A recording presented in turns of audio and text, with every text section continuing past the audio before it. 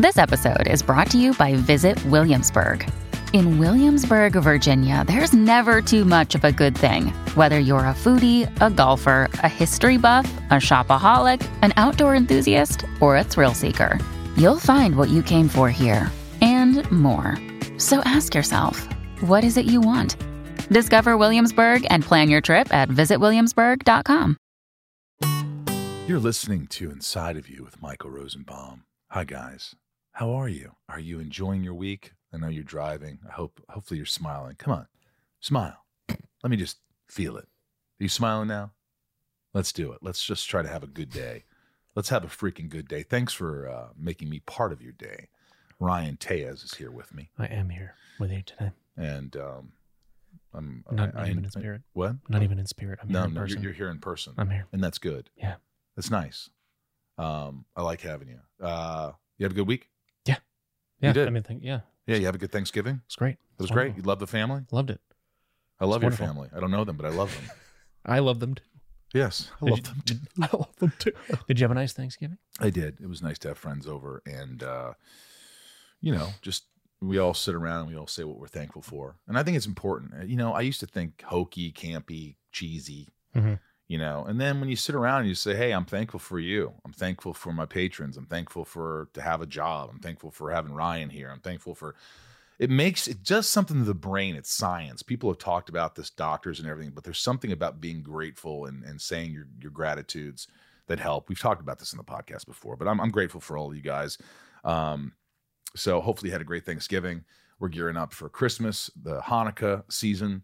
Mm-hmm. And I like it. I like the weather. I like a little chilly outside, don't you? Yeah, it's nice. It is. Yeah. I like to go shopping. Yeah.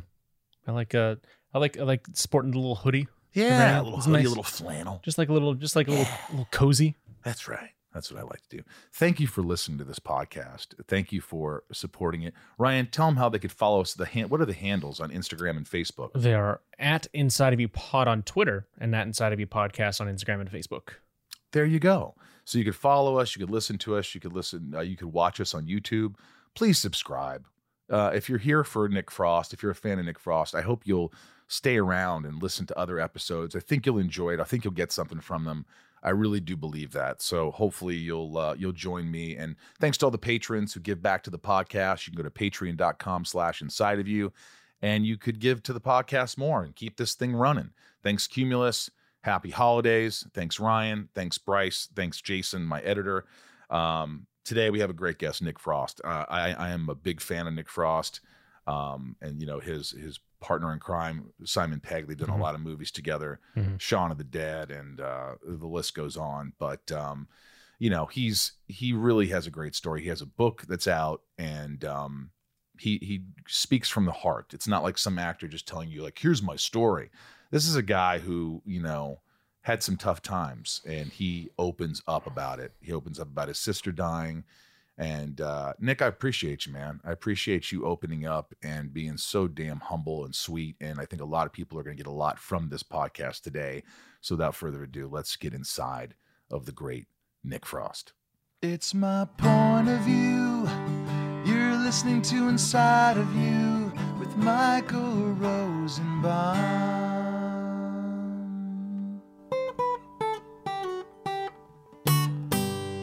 Inside of You with Michael Rosenbaum was not recorded in front of a live studio audience. What is it? That's Raiders of the Lost Ark. That is. Indy. That's Indy. Gold Idol. Lovely. Yeah, isn't that nice? Do you have any toys at your house, Nick? Do you have any toys?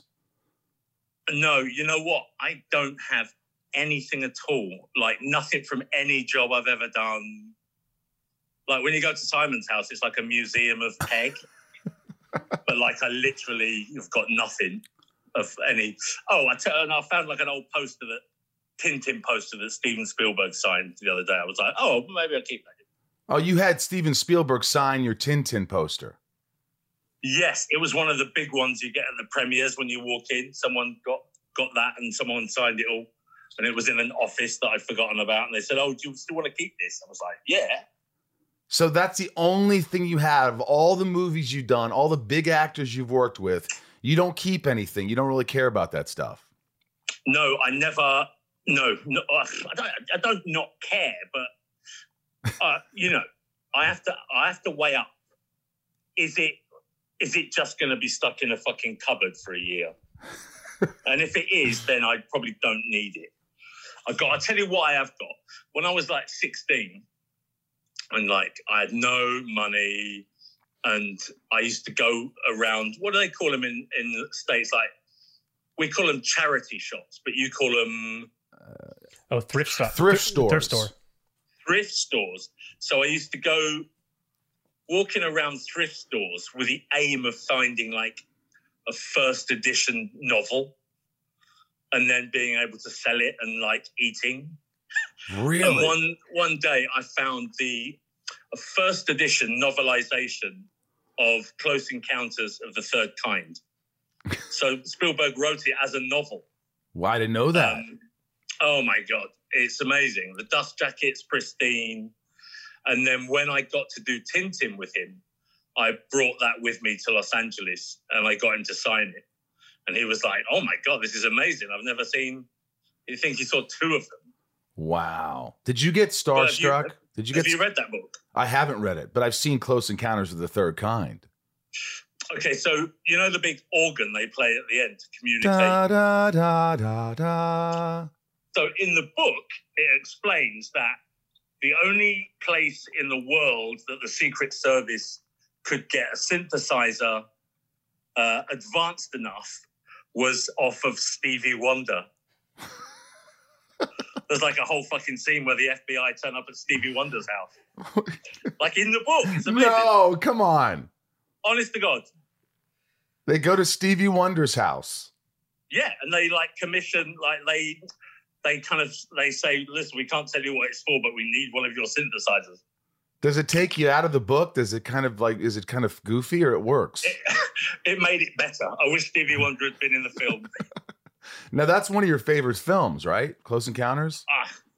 Yeah, I love it. I love it. I mean, I watch bits of it now. I find the end, there's like a bit at the end before the very end that kind of lags when they're running up Devil's Tower and stuff. And, you know, they're spraying that sleeping gas on the birds or whatever it is. That kind of lags a bit for me now. But I remember like my auntie Melanie, who's a vampire. Wait. She's a vampire. What do you mean she's a vampire? Well, she's never aged. It's really weird. And she never comes out in the day. Right. She just gets up at like 6 in the evening and then sits up all night drinking tea and smoking and then is in bed all day. She's probably in her 70s, but she looks like Kate Bush. Kate Bush. But she lives in a place in Wales that used to have an American air base. And so she used to date all the American service guys. And she was dating this guy and he got us onto the base. What are those things called in base? They're called PXs or like, they're like shops that you can buy American food in. Right, I know like what you're talking in Wales. So that was the first time I ever ate a pizza. Like he got us onto the base and we ate pizza. How old were you? And then like 10, 11. Right. And then one afternoon we were at my auntie's house and he came around with like a massive videotape and it was Close Encounters. And so he like put it on and we all sat and watched Close Encounters on VHS. So it's kind of a special memory. It's a special movie because that's like one of the first movies you probably saw. We had pizza too. You know what films like and television, it has that kind of amazing... I find it with old photographs too, you know, that's how we can time travel as humans, you know, because we can't physically travel, but I can feel how I fucking felt when I was 10, you know, it's amazing. Yeah. Me and Simon, when we did Paul, we hired a massive RV and we drove the whole route that the guys drive in the film. Right. And it took us like 8-9 days, you know, we drove from LA to Vegas and then to Area 51 and up through Utah and it was an amazing journey, but the whole point was we got to Devil's Tower and then we walked around the tower with the soundtrack on our iPods and and so it took us like 7 days to get there and like an hour before we arrived in Devil's Tower he and I ended up having like a big argument and then we ended up walking around Devil's Tower on our own. All that fucking way for that. I wonder what the argument was about. That's what interests me. Do you remember? Oh my God. It was just shit. I mean, what do we argue? I remember we've probably had two really big arguments. I remember we shared a bed for like ages, for like a year. You shared a flat together. You slept in the same bed. You and Simon Pegg. Yes, yeah, we did. And one night we were chatting, before we fell asleep. And I was kind of I crawled down the bed on all fours. And he thought it would be funny to kick me off the bed. And it just went really badly wrong. And we had a massive argument. And then we went to bed back to back and just fell asleep like that. Oh my God. Just pouting. Not even looking at one another. Who usually starts it? Who usually provokes the other the most? Well, we're different. See, I don't know. I'm different now being a 50-year-old man. I've had to let a lot of those resentments go, Right. But when we were much younger, it was, I guess, I don't know. Simon's very clever. He's very good at arguing. He's not always right, but he's good at arguing. Do you know what I mean? Right. So it can be quite frustrating arguing with Simon, because it's like, I'm not going to fucking win this, so I might as well just shut the fuck up. The late Carrie Fisher, I was friends with her, name drop, but she used to be married to Paul Simon, and she said they would get in these vicious arguments together, and he would say some of the most brilliant, fucked up, distorted, clever things during their argument that she would say, "I'll be right back," and go in the other room and write them down. Yeah. Because she couldn't believe what he was saying, so she would write those clever. I thought that was pretty amazing. So it's one of those things where he's just really clever, and you're like, "Fuck, I can't win with this." Fuck you. Yeah, exactly. You and I met at a convention in Australia. Yeah. Right. Do you go to a lot of the conventions, and how do you like them? Well, I haven't been. I mean, because of COVID, that's kind of shut that part down for the time being. Yeah. I've got to say, I mean, in theory, I should fucking hate going to conventions and meeting people and smiling and. Why is that? Why is that? Are you an introvert? You feel? I am. Yeah, I'm. I've got ADHD, so I find it difficult to get out, to leave the fucking house sometimes. Kind of lots of weird anxieties and but I really like it. I really like doing it. It never really feels like work. I mean, I know you get tired and you get paid for it and stuff like that, and you can never. I mean, as you, I mean, you're really professional at these things. You're always lovely to everyone, and I think that's the key, to make everyone feel like they are special for that minute, 2 minutes. Right. Also, I'm really aware that they potentially pay a load of money just to come and see you and to have a photograph, and I'm always aware that that's a factor, Right. Because some people turn up, they want fucking 10 pictures and loads of things signed and a cricket bat, and it's like, dude, it's like $400. It's for you. Do you do that thing where you kind of give, go on, have this one, have that one? I'm terrible like that. Oh yeah, if someone comes in and goes, "Oh, I don't have any money," I'm like, just pick something, just fucking grab something. Yeah. Now everybody that's listening is gonna go, "I don't have any money." Yeah. But there's a lot. I mean, it's kind of amazing that in terms of my fan base, wherever I've gone in the world to do a Comic-Con, the people are always the same. You know what I mean? They're all exactly the same person. And I kind of like that continuity. There's something like watching Close Encounters. I know how it works. Right. It's sort of like the same fans. Like, you have that fan base. People, Shaun of the Dead, Hot Fuzz, The World's End, Paul, that kind of feel to it. Right. Yeah, absolutely. Yeah, the genre geek. Yeah. I think they get a sense from the stuff we do, and it's correct in a certain aspect, but that was us. I mean, we are fans of the genre, and I love Close Encounters and science fiction and Star Wars and Star Trek, and I like it all. So I get it. I understand, Inside of You is brought to you by Rocket Money. I love Rocket Money. You know why? Because everyone should have Rocket Money because it just helps you save money. How many times do we have subscriptions that we don't even know we have anymore, and we're paying so much money, just throwing away money, Ryan? I found one. You did it. You told me. I got Rocket Money. I found one. I'm embarrassed to say how long it's been going on, but thank you for finding it. My God, it was embarrassing. Yeah, because it's like you want to watch some show and you go, I have to subscribe to this streaming whatever, and you start streaming the show, you watch it, you leave, and you forget. After this trial period, it kicks in and they're charging you $10 a month. It is embarrassing. 75% of people have subscriptions they've forgotten about. Before I started using Rocket Money, I thought I had, I have like 5 subscriptions. I could not believe it when they showed me I was paying for like 4 extra.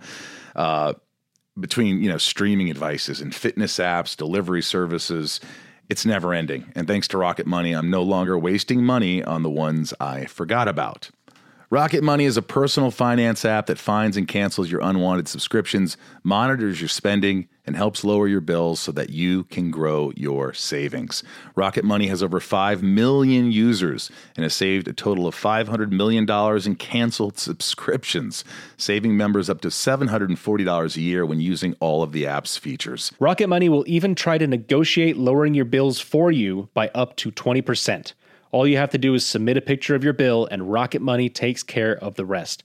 They'll deal with the customer service for you, and I like that. Stop wasting money on things you don't use. Cancel your unwanted subscriptions by going to rocketmoney.com/inside.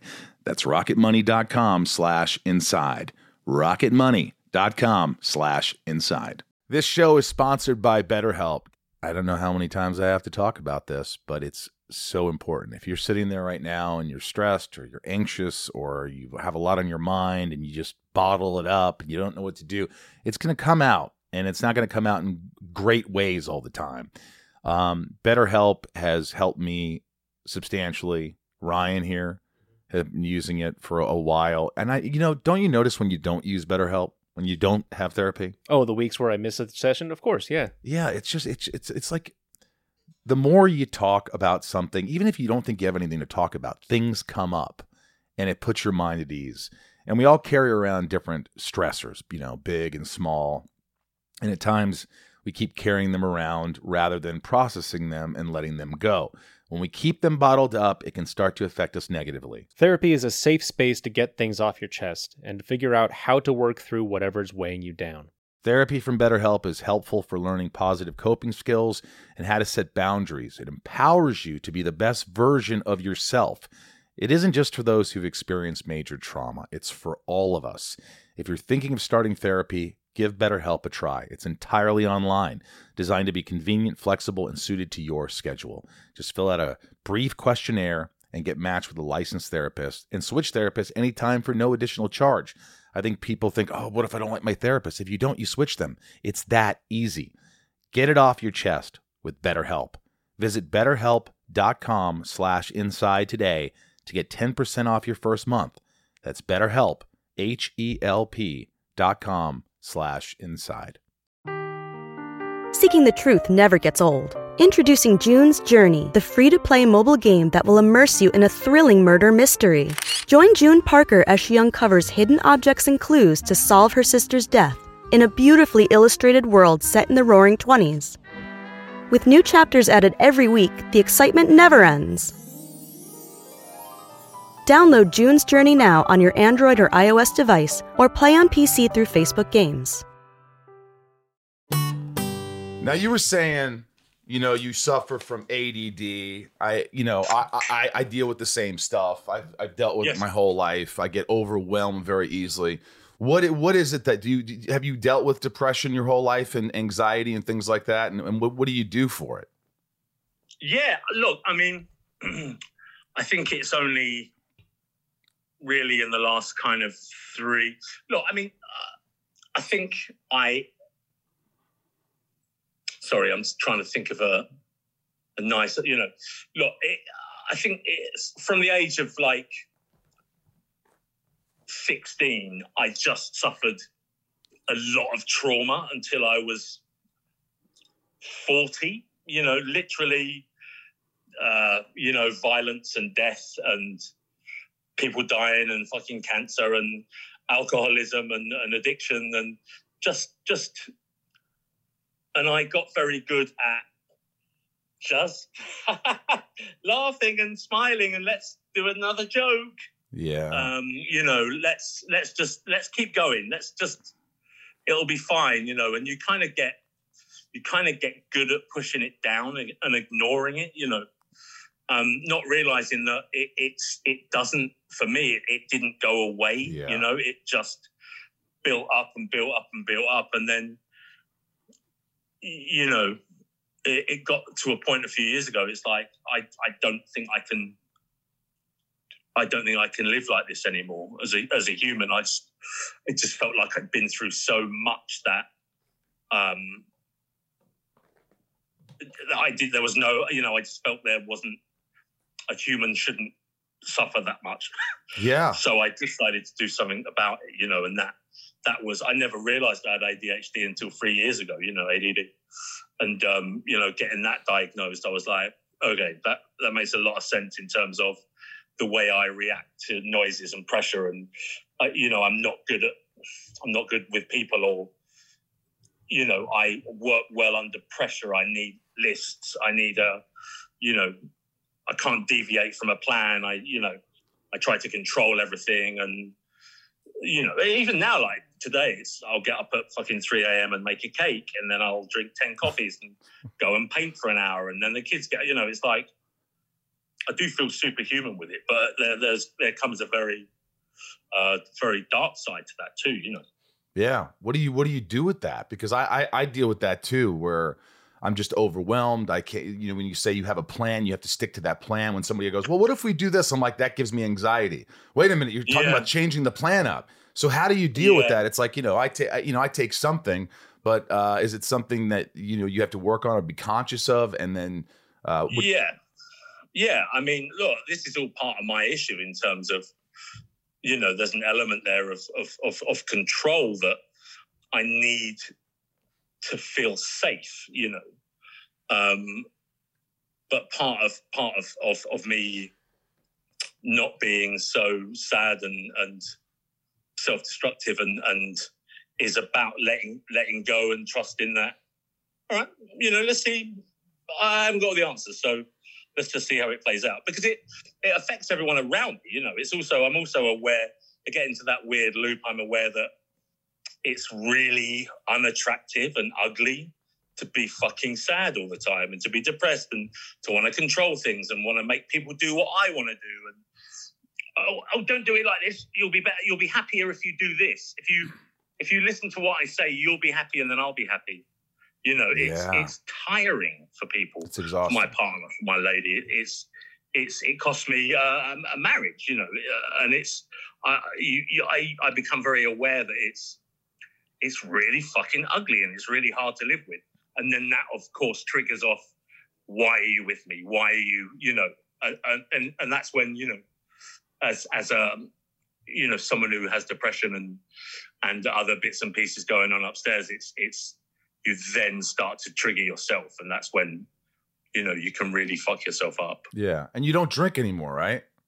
I don't do anything. I mean, I haven't drunk for ages, really. I just, I mean, literally every big fight or argument I've ever had with a partner, a girlfriend, has been because we've been pissed, and it just got to a point, it's like, I don't need it, My mum and sister both died of alcoholism, so I'm aware that it's there, it's in my family, so it was like, fuck that, I don't need it, Yeah, because it's that thing, and I can recognize that thing in myself where, because of, I don't mean to sound like a dick, but because obviously I've achieved a certain level of success on the TV, you're kind of well known. I'm kind of well known over here, so I tend to not drink in the evenings.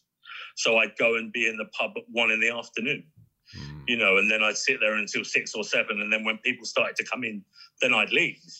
but then you'd be leaving with 8 cans of Budweiser and a bottle of wine, and you know, you'd finish that and you think, oh, what have I got in that cupboard? You know what I mean? It just was never enough. Right. And I think at that point you start to think, okay, I see what's happening. See what's happening here. Yeah, I mean, look, most people write a memoir when they're like Betty Davis, when they're in their 70s or their 80s, right? But I was like, this guy must have lived a fucking life if he's writing a book. You have the memoir that came out a couple years ago, Truths, Half-Truths, and Little White Lies, and you get into it all. But what prompted that? Did you feel like, fuck, I've lived, I've got a lot to tell, maybe I could help someone? What was the reason behind it? Yeah, I mean, I just got approached by the publishers to say, did you want to do one?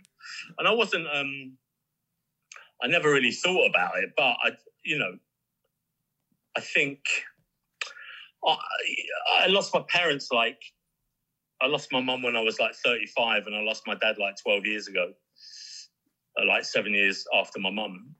And I was really aware that there were portions of my life that I had lost forever now, because I could never ask them.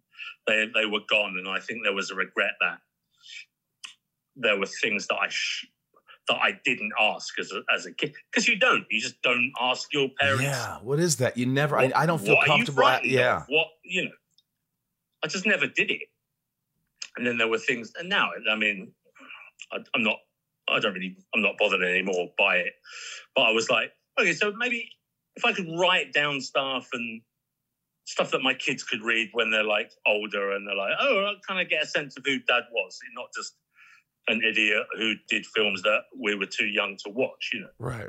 But I was also quite aware. What I kind of liked about Hannah, who published the book, is she didn't want it to be celebrity. I just didn't want it to be I kind of hate that thing. Well, I'm I'm always aware that the job we do puts us in a very kind of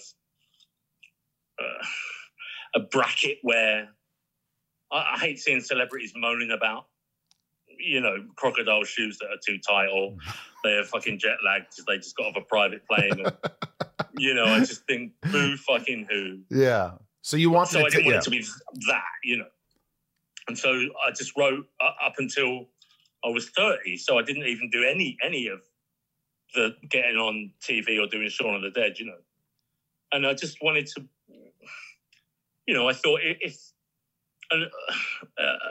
I do get a lot of DMs from people to say, hey, I read your book, and it helped, because it talks about depression, it talks about grief and loss. And, I just think Western culture is so shit at dealing with death still. Shit. Like, it's a big fucking surprise. And, I mean, my kids, I've got a newborn and a 3-year-old and a 10-year-old. And I heard of something like years ago that's kind of stuck with me. Like, some guy, some like war chief from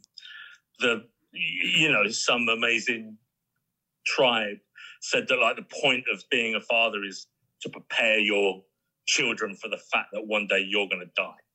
And I was like, oh, shit, I kind of get that, Right. And so it's difficult to do now in our kind of society, but, I talk about death a lot with my son, not in a weird kind of creepy, frightening way, but just like, yeah, this is how it is. This is part of it, Right. So they're very aware, the kids. I mean, you talk to them. Do you feel like you're pretty open? Like, was your father, when you were growing up, was your father open? Because my father wasn't open at all. I didn't know anything about him. I still don't know anything about him. And so sometimes, that's just that old school traditional sort of like, you don't need to know about me. You don't need to be my friend. I'm going to put a roof over your head, and that's fucking it. I mean, how was your father? My old man was, he was an amazing man. I think he had a lot of trouble with. He was a very funny man. He was a great cook. Him and my mum were quite romantic and affectionate to one another. Wow. I'd watch them dance sometimes in the kitchen, which was amazing. And but he had my mum had a terrible drink problem, so I could see him start to have to cope with that too. And I thought that was quite something, you know. And then my dad, he was a really, really clever man. He kind of self-taught himself to be like he was an amazing artist and stuff. And he started working at a company where he upholstered office furniture. Right. And he worked his way all the way to the top to become general manager after 20 years.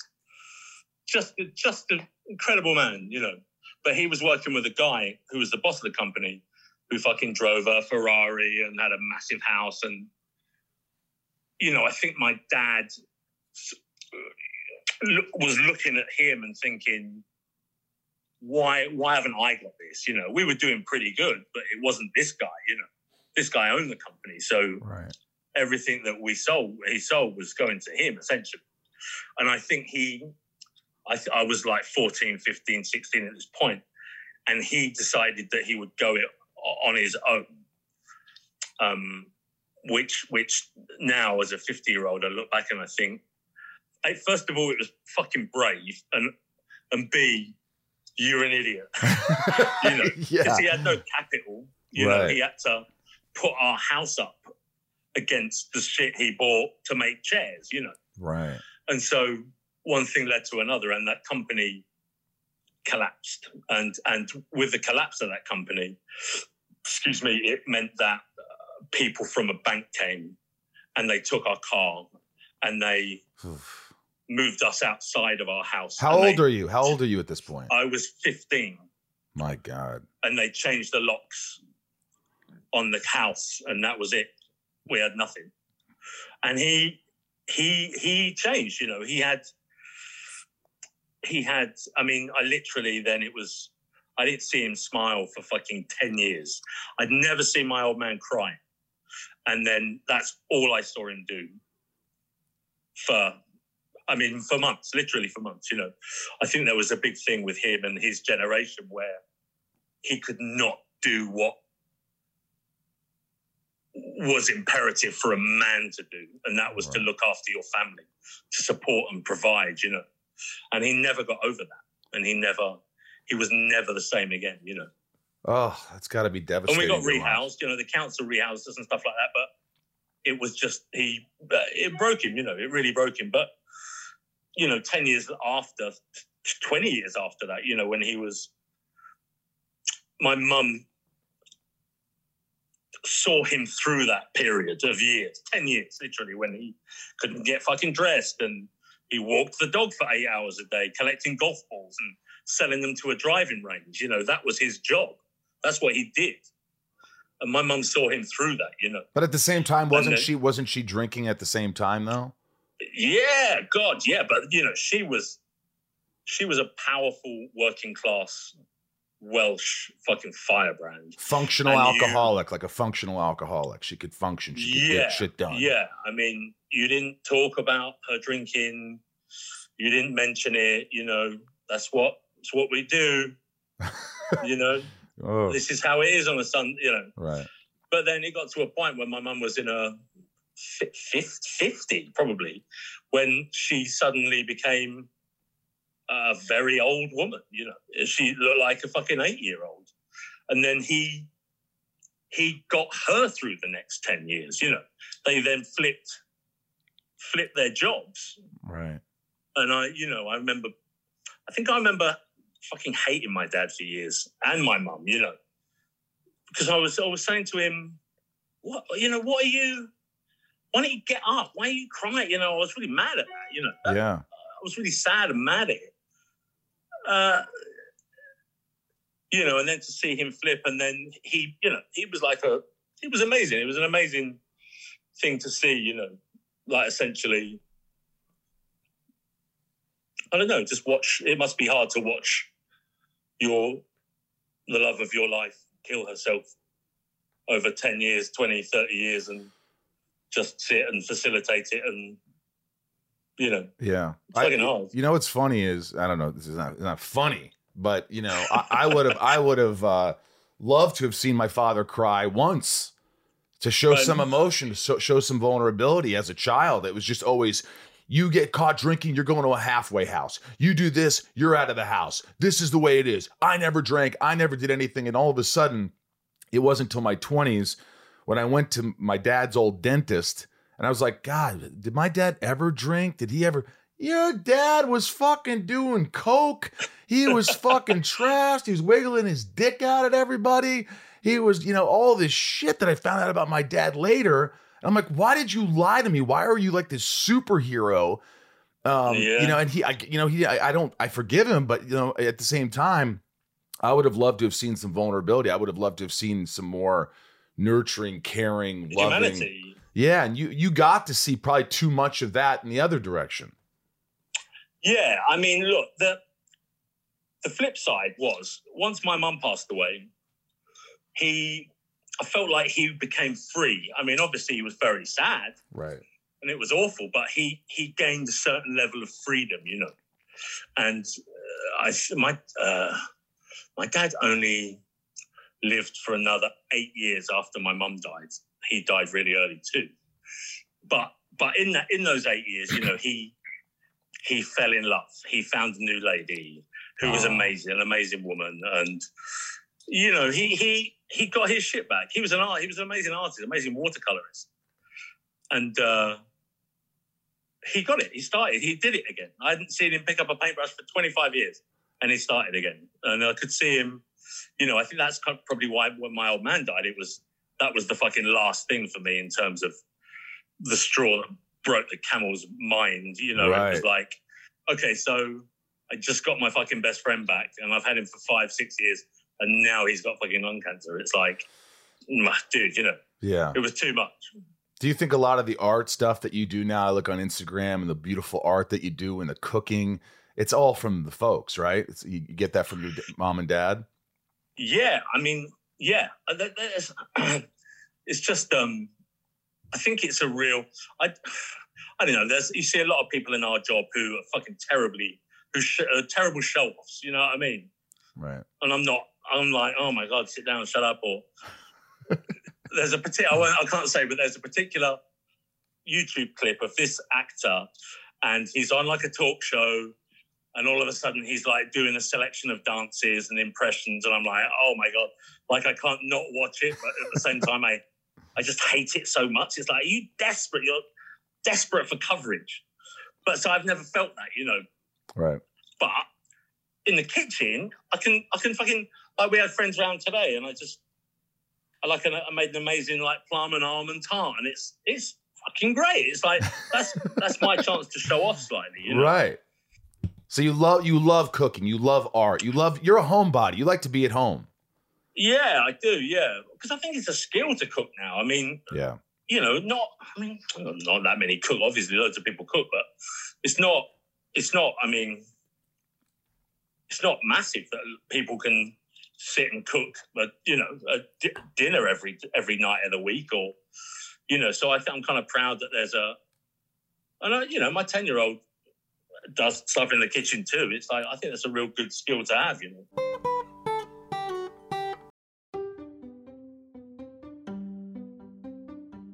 If you're shopping while working, eating, or even listening to this podcast, then you know and love the thrill of the hunt. But are you getting the thrill of the best deals? Rakuten shoppers do. They get the brands they love with the most savings and cash back. And you can get it too. Start getting cash back at your favorite stores like Macy's, Adidas, Walmart, Nike, Wine.com, Samsung, Lenovo, Sephora, and more. And even stack sales on top of cashback. It's easy to use, and you get your cash back through PayPal or check. The idea is simple. Stores pay Rakuten for sending them shoppers, and Rakuten shares the money with you as cash back. Download the free Rakuten app and never miss a deal. Or go to Rakuten.com to start getting the most bang for your buck. That's Rakuten.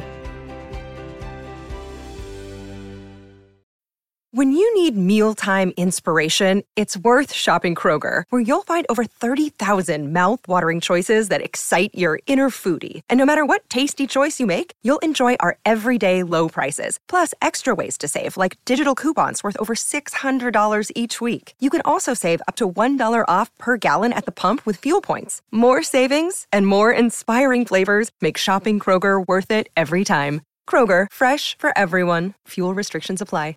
You know, it sounds like you had a pretty good childhood, but there was a lot of bad luck around you. There was a lot of shit that happened. Yeah. So it was one of those things where you loved your mom, you loved your dad.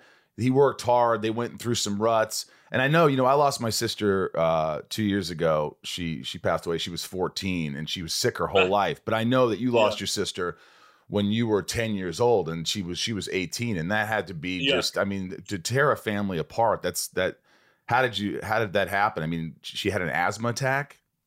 Yeah, she did. She was an amazing singer and songwriter, and she was just about, because she was from my dad's first marriage. So when my dad and her mum got divorced, they went and lived in New Zealand. And so she was kind of about to break over there, and she did a gig one night and she came back and she just was on her own and started to have a massive asthma attack and just never couldn't alert people and passed away, And it was just, it was one of those things that I can't sit in a room now without the television on.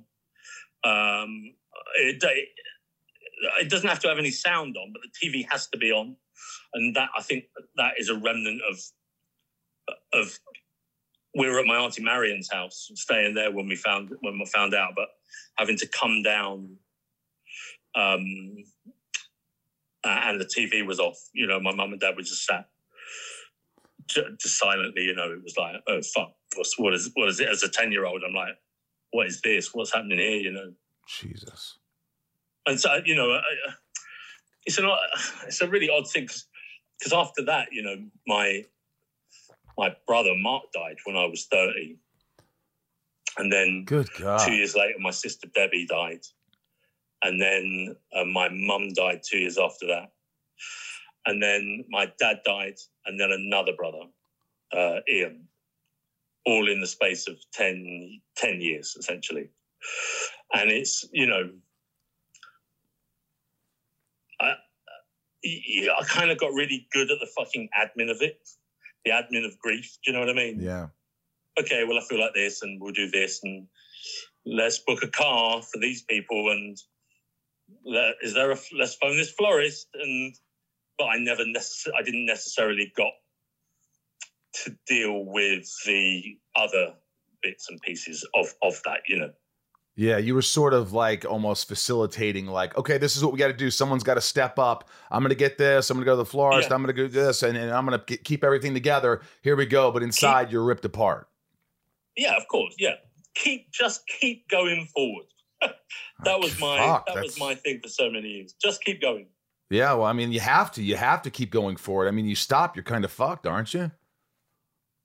Yeah. Well, I mean, yes.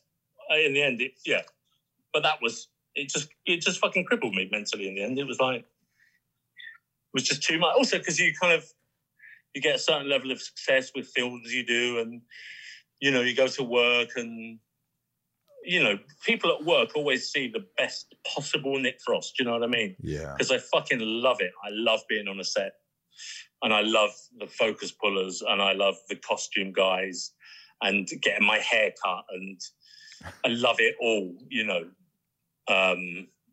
I'm there for literally every lens change. I love watching him do it.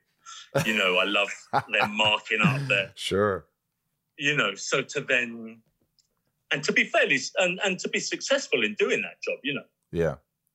To then have to come home or, people have an assumption that you're a fucking laughing billionaire, Yeah. But it's just not the case. It's like, you come home and you're your life is fucked. I always say I was sort of like, you know, it's like the clown. You're up there with the big smile on your face on set, and everybody's like, oh, it's Nick. Oh, it's Rosenbaum. Oh, they're just fucking happy. Look at them. They're so funny. They're doing stand-up. God, these guys are so funny. And you go home and you go, I hate myself. Yeah. I fucking hate my life. What is that? I mean, I went through years and years of that where I just was like, I give so much to everybody. But when I got home, I was all alone. I always felt like alone. Yeah. I think, that's, I think that's, it's really fucking crippling. It's really spirit crushing to give so much, you know. And I think that's also part of the diagnosis that we have as people with ADHD. You know, I'm a people pleaser, you know. Oh, yeah. I never realized that the simplest thing was all I needed to do was just to be happy myself. And that would make my kids happy, and that would make my wife happy. Yeah. You know? I never imagined that's how simple it was. I just, even as a fucking 48-year-old man, you know what I mean? Just literally smashing doors down to make people happy. And it never did, because they could see inside that I was just fucking lonely and sad. What is it that fixes us? I mean, people like us out there that you learn to love yourself. You learn to just say, all right, this is it. This is what I've been given. And I've made a lot of people happy, and I've got to learn to love myself. It's easier said than done. But to be able to look yourself in a fucking mirror and go, I fucking love that guy. He's awesome. That's fucking hard. Time for my affirmations. Yeah, exactly. Do you do that? Do you do your gratitudes, or do you do things like that? Or yeah, well, yeah. I mean, I do. I mean, I think I've learned a lot over the last 3 years in terms of me and how destructive I am as a person, you know, and how fragile it is too, how fragile I am, and it was, I think you get to a point. I certainly got to a point where someone said to me, like a really young woman, like in her 20s, said to me, like, you have suffered enough. You don't need to suffer anymore. And I was like, yeah. You know, it was like, oh you my start God, crying, you're so right. You're so completely right, you know. And I think, I don't know, there's a few things, and I think my 7-year-old, he was 7 then, but him just kind of sitting next to me and putting a little hand on my arm and saying, are you all right, Dad? It was like, fuck, I can't, you know. It's, that's what I live for and work to try and avoid him ever looking like that again, you know. Yeah, giving yourself, you have purpose. Afraid. You have purpose. Yeah. He's your purpose, you know. Oh, fuck, yeah. Children are your absolutely. purpose. All 3 of them. Yeah. All 3 of the little a-holes. All the little bastards. What was it that got you into sort of acting, and like, you know, just like, what was it that you felt like, this is what I need, this is what I'm going to gravitate towards, or I'm good at this, am I quick-witted, there's something about me that's different that I think I could be successful about this with this? Yeah. Well, I mean, I was always just a fucking funny idiot at school, you know. I was like a weird kind of stunt man. I'd like fall off a wall, or I'd run into a garage door, or I'd do a big stunt on my bike, and I was cheeky and funny, and you know, just that everything you do to try and cover up being lonely as a child, right? And afraid. But I was funny, you know. I lived when I was like 18, 19. I lived in Palestine for 2 years, and I made people laugh, and I was good at it, and I was a waiter for years, and I was really good at that because I was funny and smart, and I made loads of tips, and I honest to God, never thought about, not once did I get to a point and think, oh fuck, what am I going to do? You know, I just never thought like that, really. Not that I didn't think, I just never thought like that. My parents never pushed me. Right. They never said, oh, now you need to go to college, or, you know. I left school at just 16, I'd turned. So, and then went to work at a company, like a shipping company selling containers. But I was always the funniest fucker, you know. Right. And I think it was only when I was at Chiquito's Mexican bar and restaurant that I kind of met Simon, and I never realized, I never knew stand-up was a thing. I had seen films, but I didn't know what cinema was. Right. You know, I didn't know you could get paid for telling jokes or telling stories or being funny, being an idiot, you know. And so I met Simon, and we just made each other laugh just all the time. You know, it was just, and he said, why don't you go and try and do some stand-up? And so I thought, yeah, well, fuck it. Let me do that, you know. And I did 12 gigs, and 6 were amazing, and 6 were like the lowest point of my life. Of course, yes. I think I'd rather bury my mum again than do some of those gigs. they were just really bad, you know. And it just wasn't for me. I just felt like it wasn't. I didn't know what it, you know. I never realised that. I just wanted it to be great immediately because I can make everyone laugh in the pub yet. Right. I can't do this. I don't know how to do this. I didn't realise it was a fierce skill, and you know, you do it for years before you get good at it. Right, and you didn't want to spend the years with your ADD. You couldn't spend years to get good at it. You're like, I'm not taking this time. Yeah, no. Also, it was like suffering with anxiety of being around loads of people, and it took a lot out of me. You know, I was like, I'd have a big headache afterwards, and I just didn't like it because I was thinking about it all day, and I felt like that feeling you get before going to have a shot. You know, I was like, oh, I got to do a fucking gig. You know, I hated it. Just feeling like you have to take a shit all the time. The nerves. You have to take a fucking, as you called it once, a Yankee long, you know. Yes. But, you know, that's just the thing. It's like I'd just spent the day eating steak and cake and then having to push that out of me. And you feel like that all the time, just performing and getting on stage at 11 o'clock at night. I know, I've done it too. I did stand up I probably did it for about almost a year. And every time I go, why do you put yourself through this? And then all of a sudden you hear the applause and you're like, because I love that. But I hate everything up to that. I hate everything up to the point of actually everyone laughing. The whole day just feels like shit. I'm nervous. I have to be great. I put too much pressure on myself. But I still have that now before every acting gig I've ever done.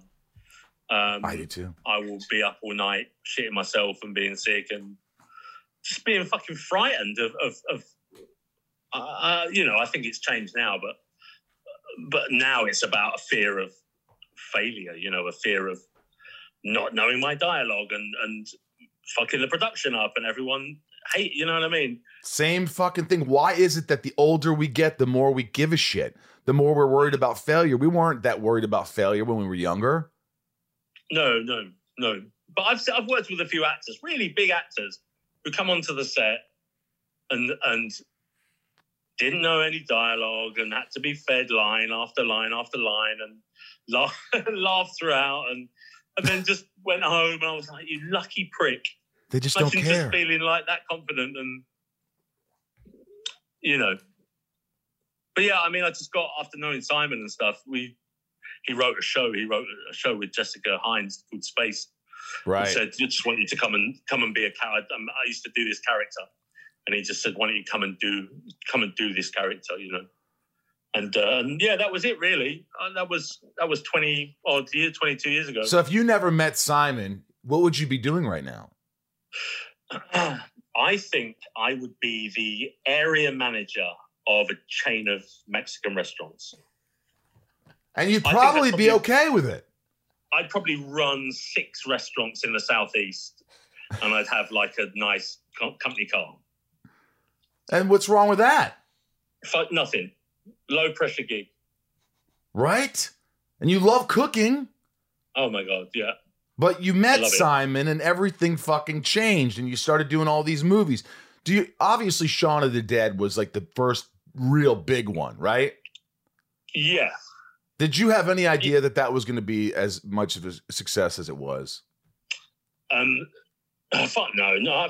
No, not at all. I mean, you know, we've always, to a certain extent, we've always tried, especially the films me and Simon made, Paul as well, and Cuban Fury, and then the ones I did with Edgar and Simon. It was about making us laugh and making our mates laugh, and just a group of friends who just wanted to have fun and make a film and have a laugh. And, you know, we love zombie films, and now we get a chance to make our own zombie film. And we love cop film, and now we're making Hot Fuzz. And I think it was only when we did the American press tour for Hot Fuzz, I think, did we realize how successful Shaun of the Dead had been, you know? Right. Because it was like when we did our tour we did such massive press tours for these films. You wouldn't do them these days, but like for Shaun of the Dead, we did 28 American cities in 35 days or something like that, you know? Wow. And then for Hot Fuzz, we did exactly the same thing. And for World's End, funnily enough. But like when we went to do Shaun of the Dead, we'd come to introduce the screening, and no one would really clap, no one would know us, and you'd get a few people saying, "Whoa, space!" And but then afterwards, they'd love the film, so people would go bonkers. Right. But it was when we did Hot Fuzz, when we had to go and introduce the film every night. The cinemas were fucking rammed, and everyone went absolutely mental every time we went to introduce a screening. And it was like, whoa, you know, people fucking love Shaun of the Dead. Shaun of the Dead, one of my favorites. I've seen it 100 times. I'm a big horror movie fan. If you came to my house, you'd see Return of the Living Dead, Fright Night, Evil Dead posters. That's just kind of like who I am. You know, I love that stuff. I love it. Yeah.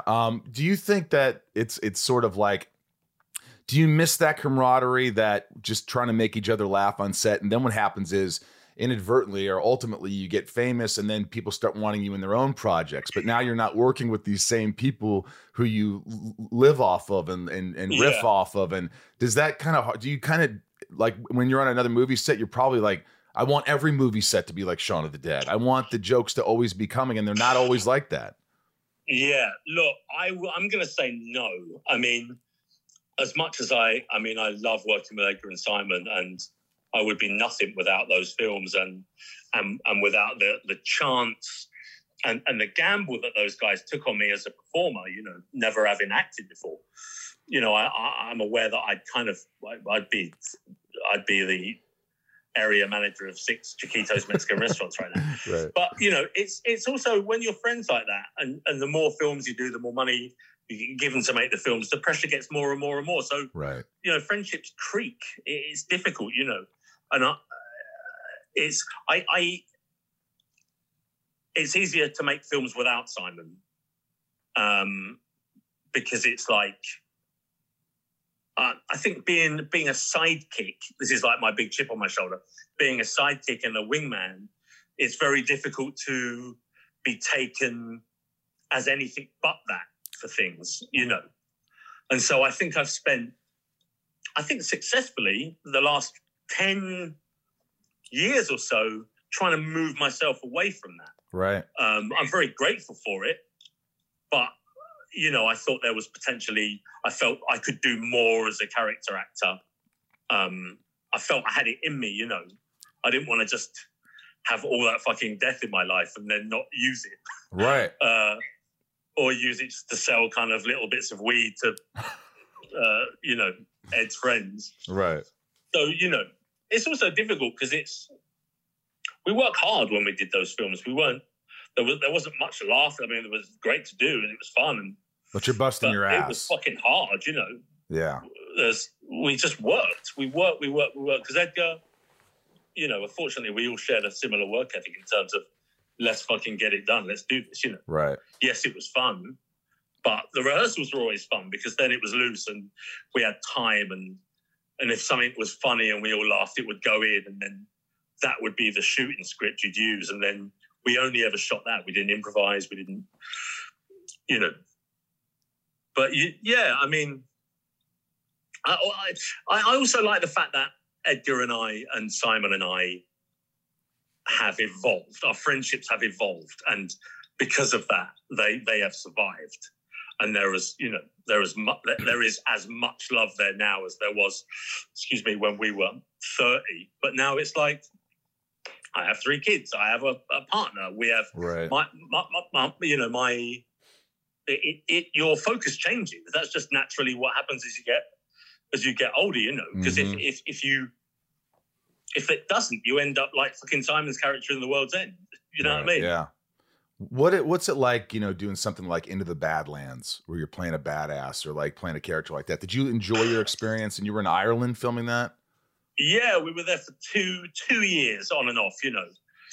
I got to say, me and Daniel Wu and doing that show with Miles and Al was the fucking best thing that happened to me. I loved that show. I loved shooting it. And the more we did, you know, because the writers were in the States and we were there, you know, sometimes you'd get the scripts and none of it would match up because it's like the guy that wrote 4 and 5 isn't the guy that wrote 6 and 7. So none of it would match. So certainly for the second season, or the third season I was in, you know, I was getting to do little rewrites and stuff. And I'd go to Al and Miles and Daniel and say, hey, I rewrote this scene. What do you think? And they were like, yeah, boom, let's put it in. And wow. So I love the fact Al and Miles must really love you to allow you to do that. I'm telling you, and they respectful. Did. Yeah, of course. It was always, you know, I never said, I'm not one of those actors who says, I don't like this, or I don't think my character would say this. I always say, hey, I'm not sure I said this, but how about this? You know, what about this? Or take it or leave it, you know, just make people aware that you know your place in the food chain, you know. Right. And it was always good. It was always good and funny and touching and relevant, you know. Right. And I think that's something that I really enjoy about my career is I have a voice on everything I do. Yeah. You know, even now doing the Nevers and I'm like number fucking 40 on the call sheet. I'm still allowed to say, hey, can we, you know, can we try this? Or what about this as an alt? Or, you know, that's nice to have that freedom where people respect you and know that you're capable of doing that. So they kind of trust you. You know what I mean? Yeah. Oh my God. Yeah. But also similarly, there's lots of actors there. You know, there were people on Into the Badlands as beautiful as they were and they were great at martial arts and acting.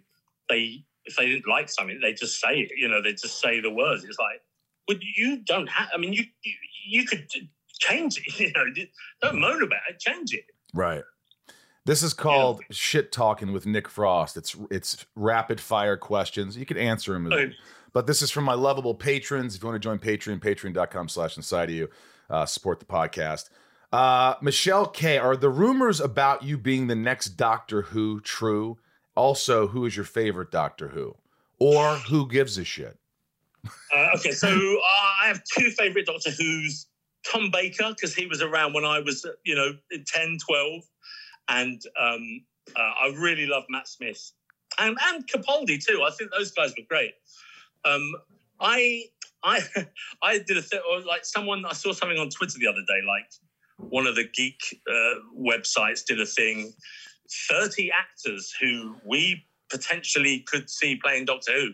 And like, I didn't make that whole list. And so I was so enraged that I even like put a thing on saying, did I not really make that list at all?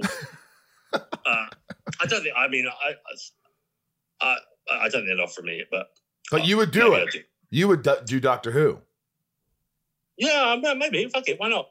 Why the fuck not? Emily S., what's been your favorite project you have done so far in your career? I know there's a lot, and then that's a tough one, but the one that really comes to mind.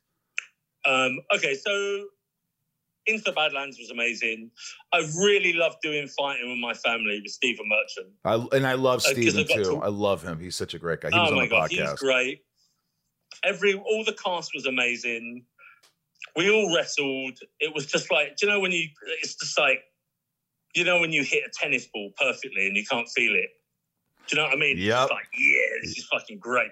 We could improvise. We could do what we want. And there was I loved it. It was great. It was like I got to have a mohawk as well. It was like a lovely 3 months. Yeah, I really enjoyed it. I really enjoyed that a lot. That was a lot of fun. What was I going to say? Oh, Omar. I love The World's End. Any funny stories behind the scenes to that? Funny story, fucking hell. I mean, I never really wanted to hit the stuntmen when we were doing the fights. I didn't like hitting them. And then, like, Edgar's kind of a sadist. So, like, he'd come over just before, like, when we were doing the fight scenes and stuff. He'd say, hey, listen, I really want you to hit him this time. You really got to hit him. It's like, okay. And so, like, and then, you know, you'd see him, like, laying on the floor and having, like, smelling salts. And then, yeah, I kind of got my, like, Brad Allen, who did a lot of the fighting, who sadly died recently, you know. He was one of Jackie Chan's guys, you know, and he gave me the nickname the White Sammo Hung, and I don't think I'll ever forget that. You don't like watching your stuff, do you? You know, I mean, what's the point? I mean, because sometimes you're really funny, and you could be like, "Wow, you know, I'm really good in that. I'm enjoying what I did in this." Yeah. Okay. I mean, look. I mean, I watch little bits and pieces, and I think, okay, that's cool. Or, you know, we made a show called Truth Seekers a couple of years ago. Yep.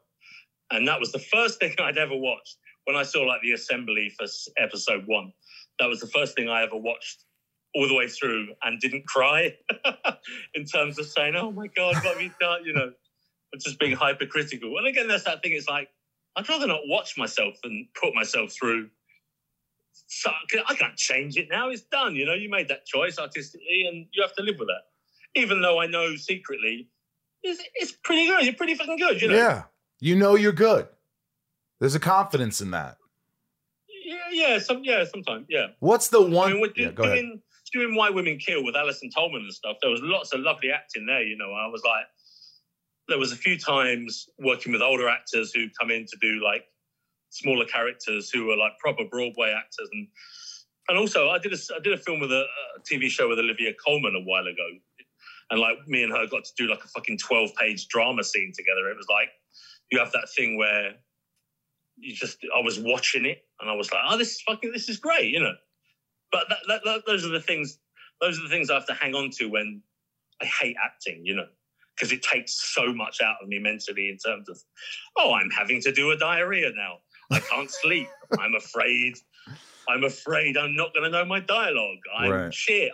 You know, it really takes it out of me in terms of mentally, you know. Yeah. But of course, once you get on there and you've done that first rehearsal and you haven't fucked your dialogue up and everything's fine, and then you just start firing as the day goes, you're like, yeah, this is fucking what I pay my money for. So many actors have that. We have that thing where we're shitting our pants. I'm nervous. I can't do this. I don't know why. They're going to find out the truth about me. I suck. And then you get on set, you do it a couple times, and then you start to forget about that, and you are able to relax a little more. But it's like, why do we go through this same shit? Why can't we just be like those actors you were talking about that are just fucking just do it and not worry about it? I'll never be that guy. I don't think I'll ever be that guy. I got to accept it.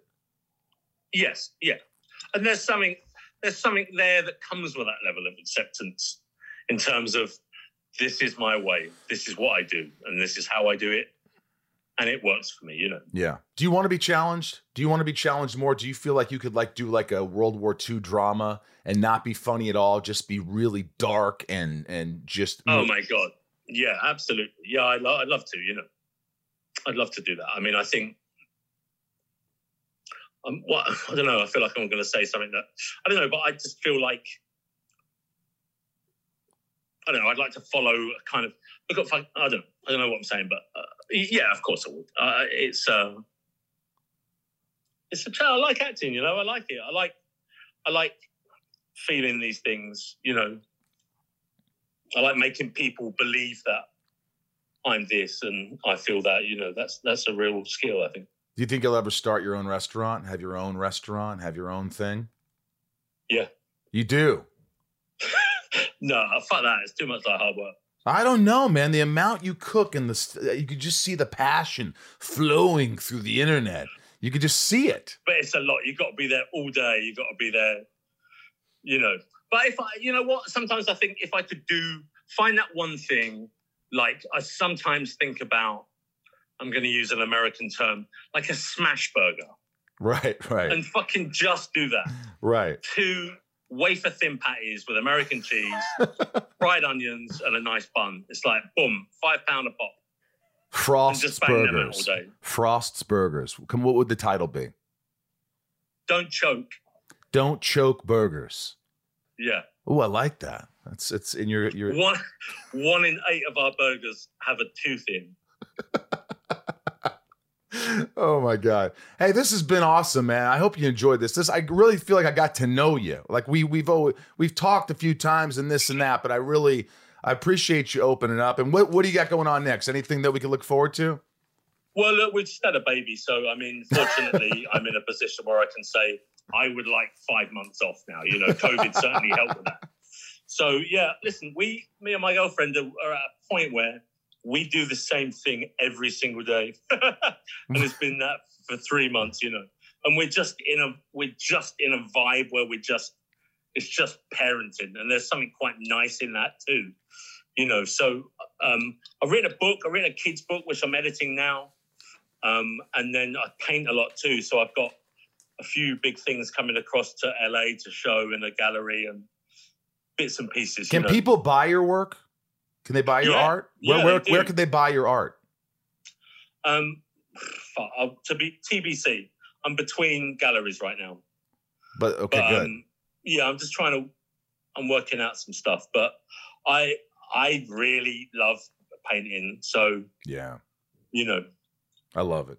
Lastly, can I just say something? Yeah. The thing that I liked about you, Michael, when we met when we did Australia, is I just kind of loved your naughtiness from the get-go. And it's kind of rare in humans that you just meet someone and you just get them straight away. And I think that's why I've always had a keen affinity and a fondness for you, because I'm like, yeah, I'm in. Well, look, man, I love you. I really appreciate that. And I felt the same way. In fact, my buddy Tom, who was there with me, said, tell Nick I said hi, but he won't remember me. But still, you have that sort of presence that people gravitate towards. I just wanted to be around you. You're such a likable, you're such a likable guy. I really innately just feel that way about you. And I liked you right off the bat. And I was like, I want to hang with this guy. How can I hang with him? I just feel like Haley still do that thing every now and again where I don't know if you remember, but you'd take that guy's microphone and then you'd activate the PA and the whole convention. You'd say Supernova. We say that a lot. Supernova. Yeah, Supernova was a convention we did in Australia, and I would take the mic and just start talking into it and yelling Supernova, and they got a kick out of that. But by the way, lastly, a question you've been asked a million times. Will you ever do another movie to add to the Cornetto trilogy? Yeah, I'm sure. Yeah, of course we will. I don't know when, but yeah, we will. I mean, listen, what I say about this, just to close, is I love the fact that when we started making these films, we were 28, 29, and now we're in our 50s, and soon we'll be fucking 60 odd. So it's really rare that you get to see characters age with the actors. Yeah, and I think we've been given a chance to do that, you know. And I think it will be interesting to see what comes next, you know. Well, I've loved this. Ryan, did you enjoy this? Ryan's my engineer over there that you can't see. Hey, Ryan. Hey, Nick. This was great. This has been fantastic. Yeah, thank you so much, man. I'll be in touch with you, and I really appreciate you doing this for me. This has been a real treat for me, man. Yeah, listen, thank you, mate. I appreciate it. Yeah, give Haley my love, will you? Thanks, man. I'll see you later. Lots of love. Bye. Lots of love. I mean, a lot happened in the episode. I mean, he really talked about how he moved in with Simon Pegg, how he had no money, how his sister passed away at a young age. He was a big drinker. He was, he'd be content having a food truck, just a genuine guy, man. I really enjoyed having Nick on the podcast, and I hope you did too. So if you like this podcast, please subscribe on YouTube or Stitcher or Apple or Spotify. You could follow us again at Inside You Podcast on Instagram and Facebook, and at Inside You Pod on the Twitter. I really appreciate all of you listening, and thank Nick Frost for being on the podcast. It was great. He was calling us from lovely London. Lovely London. Or whatever the hell where he was. Foggy London town. Yeah, in London. If you want to shop on the Inside of You, go to the Inside of You online store. We've got Inside of You mugs. We've got Inside of You shirts. We've got Lex Luthor pictures to sign. We've got some Smallville lunchboxes left. Mm-hmm. And the band is Sunspin. If you go to sunspin.com, you can look up for upcoming shows, and you could also get some really cool swag. There's some really great merch. You could book a Zoom with me and Rob and chat with us and all that sort of stuff. So thank you. And again, if you want to join Patreon, patreon.com/insideofyou. I can't thank these guys enough who give back to the podcast and keep us afloat. Let me read off their names. Do it. Nancy. D. Leah. S. Trisha. F. Sarah. V. Little. Lisa. U. Kiko. Jill. E. Brian. H. Mama Lauren. G. Nico. P. Jerry. W. Robert. B. Jason. W. Kristen. K. Amelia. O. Allison. L. Raj. C. Joshua. D. Emily. S. CJ. P. Damn, you're good, dude. Samantha. M. Jennifer. N. Stacy. L. Jen. Take a wild guess. C. S. Yes, that's correct. Jamal F. Janelle B. Kimberly E. Mike E. Eldon Supremo. 99 more. Ramirez. Santiago. M. M is correct. Sarah F. Chad W. Leanne. P. Janine. R. Maya. P. Maddie. S. Yes. Belinda. N. Chris. F. No, H. And Dave. Who's between that and Dave H? Yes. Spider-Man. 2. No. Chase. Yes. Sheila. G. Correct. Brad. D. Ray. A. Ch. Correct. Tabitha. T. Liliana. M. A. A. Michelle. B. K. K. Michael S. Talia M. Betsy D. Claire M. Laura L. Chad L. Rochelle. Nathan E. Marion. Meg K. Janelle P. Trav L. Dan L. Dan N. Big Stevie W. Angel M. Rhiannon C. Corey K. Super Sam. Coleman G. Deb Nexon. Michelle A. Liz I. Jeremy C. Andy T. Cody R. Sebastian K. Gav. Benader. Correct. David C. John B. Brandy D. Yavor. Yavor is correct. Camille. Ian. S. All right. Bono. The C. Mm-hmm. Or LC in Spanish. Joey M. Willie F. Christina E. Adelaide N. Jeffrey M. Omar I. Lena N. Design OTG. Eugene and Leah. Chris P. Nikki G. Corey. KTB. Patricia and Maria N. And is it Marla? Is that Marla N? I think it's Marla. Uh-oh. I'm going to say Marla N. and Maria N. just in case. All right. But hey, guys. Thanks for listening to the show. Thanks for tuning in. Gosh, I wish I had more to say, but I really don't. Other than another fun podcast, another fun interview for me. Hopefully you enjoyed it yourselves. And from myself, Michael Rosenbaum, I'm here in the Hollywood Hills of California. Myself, Ryan Tails. We love you guys. Thank you for joining us and spending some time with us. Thank you for allowing me to be inside of each and every one of you. Be good to yourself. Please be good to yourself. I'm going to try and be good to myself. Let's breathe. Take care.